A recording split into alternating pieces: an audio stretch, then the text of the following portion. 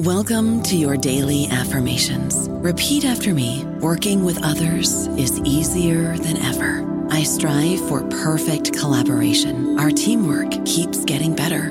Yeah, affirmations are great, but Monday.com can really get you the teamwork you desire. Work together easily and share files, updates, data, and just about anything you want all in one platform.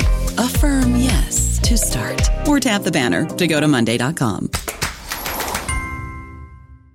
Hello, it is Ryan, and we could all use an extra bright spot in our day, couldn't we? Just to make up for things like sitting in traffic, doing the dishes, counting your steps, all the mundane stuff. That is why I'm such a big fan of Chumba Casino. Chumba Casino has all your favorite social casino-style games that you can play for free anytime, anywhere with daily bonuses. That should brighten your day a little. Actually, a lot. So sign up now at ChumbaCasino.com. That's ChumbaCasino.com. No purchase necessary. VGW Group. Void where prohibited by law. See terms and conditions. 18+. Hello, everybody. This is Marshall Poe. I'm the editor of the New Books Network, and I'd like to tell you that we have a new and improved website. It has two new features that we think you'll love. One of them is a vastly improved search engine, so that when you type in keywords, you'll get a bunch of episodes really quick. The other is the ability to create a listener account. And in that listener account, you can save episodes for later listening. So you can create a kind of listening list. We think these features are neat and we think you'll enjoy them. Please visit the site today. Welcome to the New Books Network. Good day. Welcome to New Books in History, a podcast channel on the New Books Network. My name is Dr. Charles Coutinho of the Royal Historical Society and a host on the channel. And today we are pleased and indeed honored to have with us Professor Jeremy Black. Professor Black is Professor of History Emeritus at Exeter University. He is without a doubt the most prolific historian writing in the Anglophone world today, having written well over 150 books. And today we are discussing one of his latest books, Strategy in the Second World War, How the War Was Won and Lost, published by Robinson. Welcome, Professor Black. Hello. Professor, what is the thesis of your book? The book is an attempt to look at strategy in a comparative context during the World War, and as it were, it takes my already existing work on strategy. I've written a general history of strategy, and I've written a book on strategy in the 18th century, and tries to apply some of those ideas and methods to World War II. And what exactly do you mean when you employ the term strategy in this book? I think what I would say is my focus is on the word tasking. In other words, I don't distinguish, as some people do in the Anglophone tradition, between strategy and policy. That's not a distinction that is more generally seen when people look at the issue around the world. And indeed, one of the problems, I think, with a lot of the literature in Britain and the United States on strategy is it has a rather facile assumption that it's different from policy, that, as it were, policy is done by politicians and strategy by the military. And I'm trying to argue that isn't the case, and therefore, in light of that, to re-examine what we call strategy when we look at World War II. What were the strategies of the major powers during the 1930s, you would say? Well, that's an excellent question, and of course it's a movable feast, because one strategy is in part set by the specific conjuncture. In other words, are we talking about, let us say, July 1938, or are we talking about February 1939? But it's also in a dynamic response to what are perceived to be the strategic intentions of others. And that by its nature is uncertain, unsettled, and a matter for debate. So although one can use, I have used, the term strategic culture to imply an argument for long-term strategic suppositions, that does not mean that the short-term doesn't have an impact. So if we take in the case of Japan, rather than saying there is a Japanese strategic culture, I think it's fair to argue that there are different tendencies linked in considerable extent to particular military groupings, and that look towards animosity to the Soviet Union, that look towards expansion to China, that look towards Japan being a Pacific great power. and the relationship between those is not in some way set or preordained. And in the specific case of Japan, there was a considerable degree of volatility as reflected factors such as how Japan didn't do better in its border clash, significant border clash with the Soviet Union in 1939, how Germany unexpectedly attacked Poland in alliance with the Soviet Union in 1939, which of course was not what the Germans wanted, not what the Japanese wanted, and then how France and Britain and the Dutch became much weaker in 1940, to a considerable extent unexpectedly so, and then how Hitler attacked the Soviet Union in the summer of 1941 without having told the Japanese he was going to do so.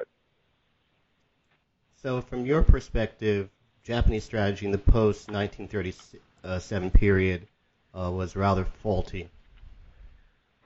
I think it was confused. I mean, it was responding to what seemed to be circumstances the Japanese couldn't dictate, which of course is common with other states, but there was the specific problem that there was an inadequate cohesion at the centre to bring together different elements within the army and then separately different elements between the army and the navy. And I think that was, in practical terms, a weakness. And it also, it gets reflected in the fact that when the war goes badly in 1944, the Japanese government falls, the Tojo government falls. So it's not as though there is a powerful dominant group able to provide cohesion all the way through. Why, from your point of view, was the German emphasis on the ultimate battle problematic, strategically speaking? Well, that's an excellent question. What we're looking at here is what I have called in other work the operationalization of strategy, which I think is a more common problem when people discuss strategy, particularly when they think of it in terms of winning, as you're saying in this case, a major victory. So in other words, for World War I, it's the argument that in drawing up the Schlieffen Plan and other planning proposals, the Germans were overly concerned to reprise a as it were, cataclysmic victory in battle, which they imaged from Hannibal's victory over the Romans at the Battle of Cannae in 216 BCE, ignoring the fact that actually Hannibal had then gone on to not win the Second Punic War. So it is the assumption that by seizing territory, winning battles, killing a lot of people, you are going to win a war because you are succeeding in forcing your will on your opponent. And that actually is flawed because it's based on, first of all, the assumption that the other side is going to have a similar assessment of the equations of military success or failure to those that you have. So in other words, if you kill more of them than they kill of you, they will see that they've lost. Well, no, actually that doesn't work like that.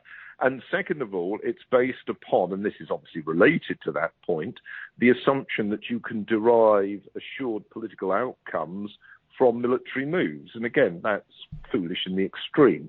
So I have argued, as you know, we don't always agree on this, but I've argued that German war making in both world wars is particularly poor. I think it was worse in World War II because I think that both that you have the problem of the Nazis, which is not just Hitler and his malign and foolish suppositions, but also the more general commitment to an apocalyptic millenarian political strategy. But on top of that, I actually think the caliber of the German military is probably leadership is probably lower in World War II than in World War I.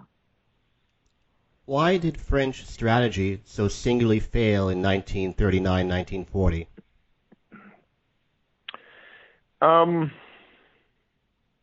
Well, it fails in a double sense. The French, like the British, had hoped that they would be able to deter Hitler from launching what becomes World War II, and that fails in 1939. So there's a failure of deterrence in 39. And that's a broader failure, and you see that in a number of respects during the year. I mean, it fails when Hitler intervenes to occupy Bohemia and Moravia in the spring of 39. It fails again when he goes forward with war against Poland, despite the Anglo-French guarantees of Poland. So it fails in that sense. Then, of course, the British and the French are not always of one mind with themselves, let alone each other, on debates as to what have been known as the long war versus short war debate, on which there's some interesting work by the Canadian scholar Talbot Imlay. Within particular, a question of, okay, so we're at war with Germany, and Germany, by the way, is allied with the Soviet Union. It's aligned with Japan, and the United States is neutral. So how are we going to move to an outcome that's acceptable to us? And there's a considerable degree of uncertainty there. Should one be relying on a long war of blockade, economic isolation of Germany and the hope that this provokes the overthrow of Hitler, or from within Germany, or a change of mind on the part of the Nazi leadership? Or should one be going for shorter war intervention? So, as you know, there's tensions over that. And then, while it is still, I think it's fair to say, unclear what is going to happen in terms of Anglo-French strategy, the Germans intervene first. Initially, obviously, with their successful conquest of Denmark and Norway. The British, and to a degree the French, try and intervene on behalf of Norway. Doesn't work. And then, of course, with the German knockout blow against France, accompanied by their successful invasions of Belgium and Norway. Now, as you know, there is a debate as to the causes of French failure, in particular whether it is the specific operational ideas which drew on a strategic insight, which is the insight was you're not going to get allies unless you're perceived to be trying to help them, i.e. If Germany attacks, you ought to put a major effort on your extreme left flank and move forward to try and protect Belgium and Holland from German attack, which of course was the logic behind British strategy towards Greece in 1941, or whether in fact there is a broader pattern of, if you like, politico-societal crisis, if you wish to use that term, which is provoked by failure. And so, in other words, we should be looking, if you take this second idea, to a very different analysis of strategy. I myself favour the first interpretation, but I am well aware that there are other people who would put their emphasis on the second. Following from your remarks on this a short while ago, would it be true to say that German strategic culture was, quote, flawed, unquote? Yes, I think it was flawed. I mean, I've discussed this in the book. I think there are obviously organizational problems in terms of getting ideas circulating within the system, which includes, if you like, cost-benefit analysis. There is a desperate failure to integrate naval and land priorities planning and implementation. There is a failure to understand the air dynamic and an overall too strong an interpretation of the, emphasis on the views of Göring and the Luftwaffe leadership.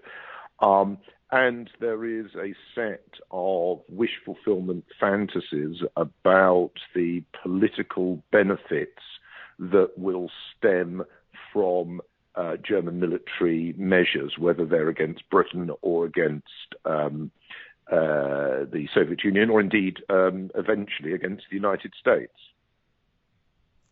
Why did Operation Barbarossa fail? It failed because it was defeated, and it would already, I would argue, I don't know if you know this, there's a new book by me out on mapping World War II, which I think we have discussed, and which I include some discussion about the situation in September 41. I think the strong resistance the Soviets put up on the Central Front had already derailed German planning and German casualty assumptions prior to the thrust south to isolate and subjugate the Soviet forces in Ukraine. So I think there are specific failures, and we could go on about that. We could talk about the difficulty of achieving integration between army groups operating on divergent geographical axes. We can talk about the problems of keeping infantry and armour in coordinated sequence.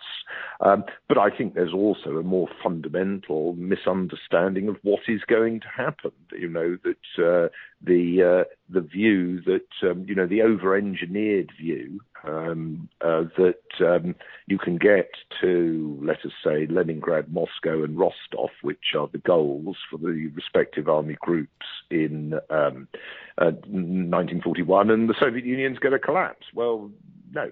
And so I think that there is a failure of strategy in a whole series of levels.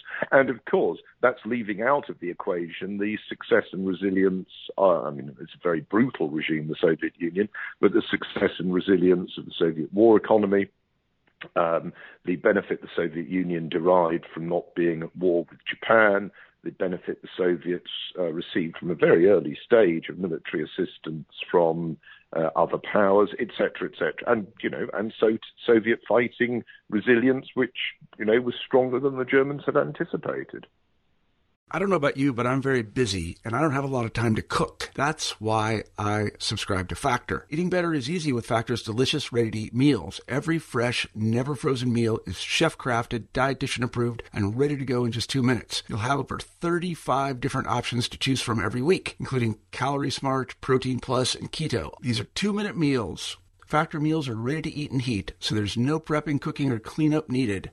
They're flexible for your schedule. Get as much or as little as you need by choosing your meals every week. Factor is the perfect solution if you're looking for fast, premium options with no cooking required. Sign up and save. We've done the math, and this is important. Factor is less expensive than takeout, and every meal is dietitian approved to be nutritious and delicious. Head to factormeals.com/NBN50 and use code NBN50 to get 50% off. That's code NBN50 at factormeals.com/NBN50 to get 50% off. Why were German operations in 1942 not, quote, an adequate stage 2, unquote? Well, insofar as we're looking here at the Eastern Front, which is what I was primarily concerned with, the actual plan for Operation Blau, Operation Blue, is poorly defined. The strategy is unclear. Are they fundamentally going for the Caucasus oil wells? Are they fundamentally going to try and turn the Volga? And if so, how on earth are they planning to exploit that? There's an enormous problematic there of a lack of strategic clarity as to tasking, and many of the then implementational or operational, if you wish to use the term, I do like to use the term, consequences that flow from that are, as it were, not surprising. So gaps opening up, armour being in the wrong place, etc., etc. Then on top of that, I would say probably not adequate discussion when people talk about the failures of 42. I didn't have space in my book to discuss it, about the failure to mount sufficient supporting movements from Army Groups North and Centre in order to fix sufficient Soviet forces in those areas. I think that was significant. And while these operations are going on, of course, the Germans are putting pressure on the British in North Africa. You can debate, we can discuss whether it was logistically viable, whether it was going to work or not, but I mean, it certainly did not lead to the outcomes that might have been anticipated, and nowhere else were they having any success at eroding the alliance structure against them. So there was no political benefit stemming to them, and indeed no coordination of any real respect, even in embryo, with Japan. How would you rate Stalin, Churchill, and Roosevelt as strategists? And in particular, Stalin. Would you agree with the comments of our mutual friend Thomas Atte that Stalin was, in terms of strategy, on the level of, say, Bismarck or Metternich? Well, I think Stalin was certainly very good at playing off other powers. I mean, I think he was very good at that, and his alliance with Hitler in 1939 brilliantly put pressure on the Western powers, and from the point of view of his intentions, therefore worked. I mean, it did leave Germany stronger, and he hadn't really thought that through adequately. I think one of the problems, let me just say one of the problems is this, and you note this in quite a lot of the work on the Eastern Front War. There's been, as you know, marvelous stuff coming out primarily from American scholars, Glantz and his school, over the last 40 years. And I would say it's largely operational, in part because the ability to gain insight into the intelligence world and how that's affecting Soviet perceptions is very limited. So that to a certain extent, we're operating in a vacuum of knowledge when we're addressing Soviet strategy in the military sense. And we still don't know enough, in my view, about the Soviet peace feelers, negotiations, embryonic negotiations with Germany in both 42 and 43. We don't really know, in many senses, what Stalin's priorities were. Now, as you know, I quoted, I think, in my book on the Cold War, Khrushchev's jib about Stalin, safely made, of course, once Stalin was dead. All sorts of people were heroes after Stalin was dead, as saying that Stalin's idea of strategy, he's talking here about the Cold War, was to keep the anti-aircraft batteries around Moscow on 24-hour alert for imminent attack. In other words, that there is an inherent bellicosity. Well, yes and no. I mean, I think Stalin was very willing to make recourse to war his central priority, but he also believed that capitalist systems and non-Soviet systems would collapse through their inherent contradictions. He was, after all, in his own eyes, a theorist of the left, a theorist of Marxism. He'd written, of course, history, like Churchill, in fact. Churchill's, when I say like Churchill, I mean they'd both written about history. I'm not talking about their respective quality. And in a way, what he is trying to do is provoke what he sees as the contradictions within rival systems, whether they're Japan and Germany or Britain and the United States. And from that point of view, he's both successful and fails.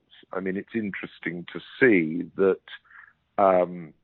in terms of political cohesion, both the British and the Americans, and indeed the Japanese, and indeed the Germans, fight without a breakdown, a domestic breakdown, that might be that you would assume if you believe in the sort of nonsense of Marxist theory.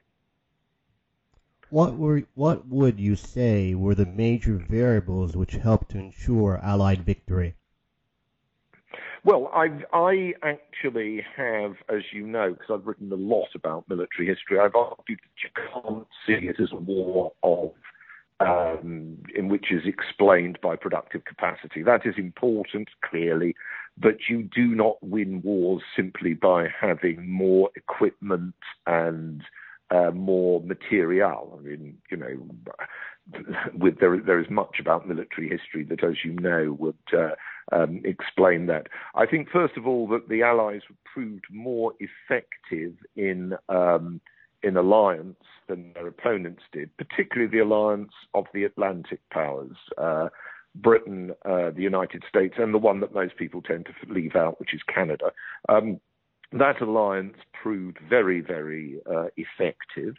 Secondly, I think in specific military terms, the face of battle, I think a significant improvement in Allied fighting quality, which I think is very important and can be seen with the British, the Americans, the Soviets, the Australians.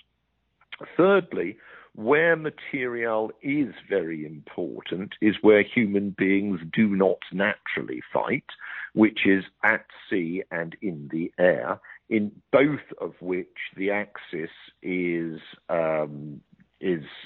decisively defeated prior to the determinant battles on land. And I think that the ability of the Allies in those areas is really very important. The air assaults, the Anglo-American air assault on Germany, the American air assault on Japan are, I think, very important in economic terms, but also in political terms, at delivering a very clear message about who has won and what the implications and consequences of this are. And as well as it were, chewing up the other side's air power in fruitless attempts to defend their own airspace. And the success in what are the most sustained global naval struggle ever at subjugating the Axis navies creates a situation in which the world order is going to be dominated by the United States. And of course, that is the ultimate consequence of World War II. You know, people often emphasize the Soviet role, and the Soviet role was without a doubt significant, highly significant against the Wehrmacht. But the fact of the matter is that the Soviets, in terms of the war at sea, the wars at sea, I should say, in terms of long-range air power, and indeed in terms prior to August 1945, in terms of the war against Japan, the Soviets are really, not there. If you wanted people to take one thing away from your book, what would it be? Oh, that strategy is extremely important, but needs thinking about seriously. An enormous amount about the work on World War II deals with face of battle stuff, and when it looks at strategy, just really looks at operations. You need to be acutely thoughtful about multiple contexts and the interactions of many factors in order to understand strategy. You needed it at the time, and you still need it now. And unfortunately, I would say that of the three levels of war, tactical, operational, and strategic, the literature on the strategic side is weakest, and that was what I was trying to help with.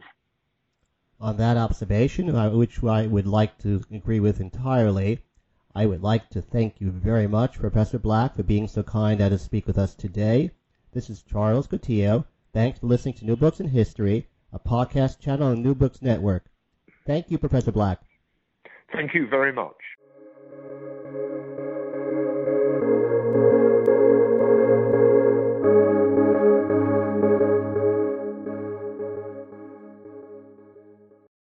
It is Ryan here, and I have a question for you. What do you do when you win? Like, are you a fist pumper, a woohooer, a hand clapper, a high fiver? I kind of like the high five, but if you want to hone in on those winning moves, check out Chumba Casino. At ChumbaCasino.com, choose from hundreds of social casino-style games for your chance to redeem serious cash prizes. There are new game releases weekly, plus free daily bonuses, so don't wait. Start having the most fun ever at ChumbaCasino.com. No purchase necessary. VGW Group. Void where prohibited by law. See terms and conditions. 18+.